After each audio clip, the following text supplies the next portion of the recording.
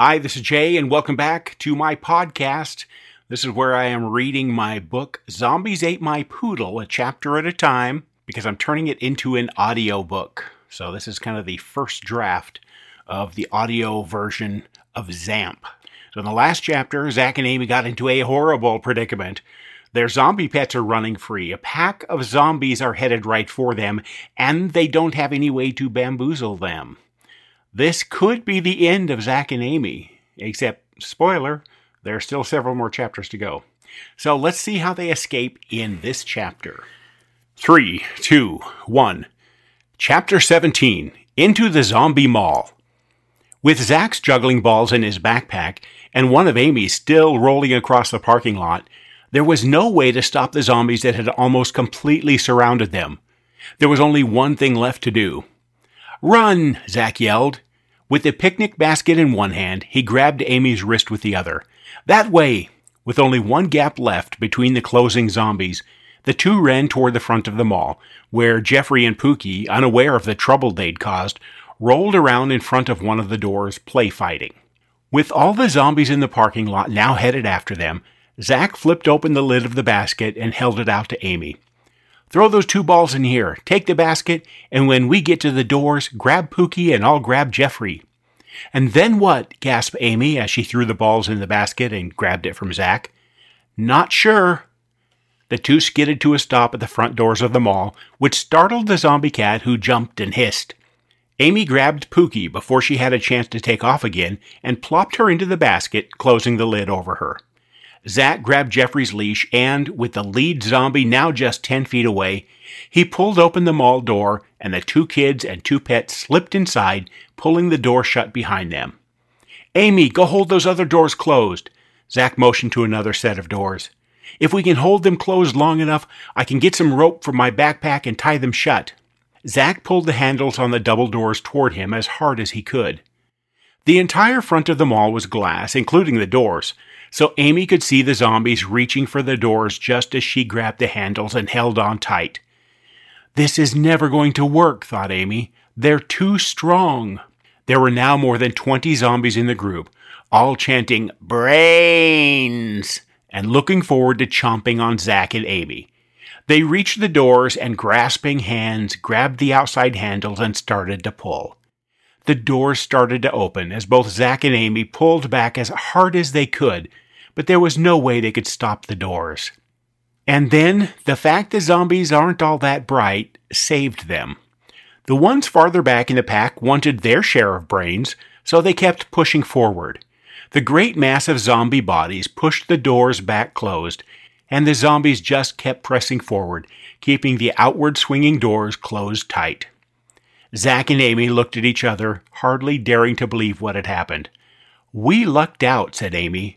"Totally." The two looked around the interior of the mall as the zombies outside pressed and scratched against the glass. As far as they could see down the large corridor of the mall, it was empty of humans and zombies. But as they took a few steps forward, Amy grabbed Zach's arm and whispered, "Did you see that? Something moved way down there." "Well, we can't go back," Zach motioned at the zombies outside who still hadn't had a snack. "But maybe we can get past whatever's down there by going to the upper floor." The mall was 2 stories tall, with escalators to carry shoppers from one floor to another. A set of escalators that had stopped running was close by, and Zach and Amy climbed the steps, slowing as they got high enough to see what was on the second floor. Nothing but empty stores. As they started quietly walking toward the far end of the mall, Amy said, "I'm really sorry about dropping that ball. I wasn't—" "Don't worry about it," Zach interrupted.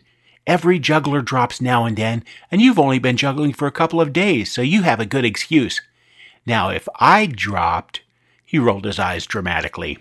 Amy quietly giggled, and he pulled another juggling ball from his backpack and handed it to her. "Here's a replacement for the one that took off. Now you know why I brought so many extras with me." After sneaking along the upper floor of the mall and staying away from the railing that looked down over the first floor, the two started hearing sounds from the floor below. It sounded like a group of zombies all collected in one spot, moaning and shuffling around. "That's probably what we saw way down the mall," said Amy. "What do you think they're doing?" "Not sure, but maybe one of us should peek over the railing and see what's happening." "Just don't let them see you," warned Amy. "It's been kind of nice not having zombies chasing us for at least a few minutes." Zach crouched low and crept to the railing. He couldn't help thinking back about when he did the same thing on the casino ship and what he found when he peeked over. It almost stopped him in the mall, but he took a deep breath and then peeked over the railing to see what was happening on the floor below. A group of about a dozen zombies were gathered around the front of a clothing shop, hands up against the windows, trying to reach inside. The doors to the shop were closed and looked like they were blocked from the inside. As Zach watched, he could see people darting around inside the store. He watched for about a minute and then crept back to Amy and filled her in. "Looks like a bunch of teenagers are holed up in one of the stores, while a group of zombies are keeping them trapped inside. They're probably safe for now. Maybe we should keep going?" Zach shook his head. "They may be safe, but it might be handy if we had a few more people with us to get to the university. More people to keep watch, you know. Plus, I wouldn't want to be stuck in a clothing store. They may not have anything to eat or drink in there." "Okay, but how do we do this without risking getting crunched by the zombies?" asked Amy. With a grin, Zach said, "We just need that little kid mannequin," pointing through the glass into the store they were crouched in front of. He swung his backpack around to his front, peered inside, and moved things around until he brought out a coil of thin rope. "And this." And that is it for Chapter 17. If you have forgotten, you can get a copy of the complete Zombies Ate My Poodle book in Kindle or paperback at Amazon, or a digital ebook at Apple Books. Don't worry, I'll probably remind you at least 14 more times in case you forget later. So Zach and Amy are in the mall. They're about to try and rescue a group of teenagers using a little kid mannequin and some rope. See you in the next episode when we find out exactly what Zach has planned.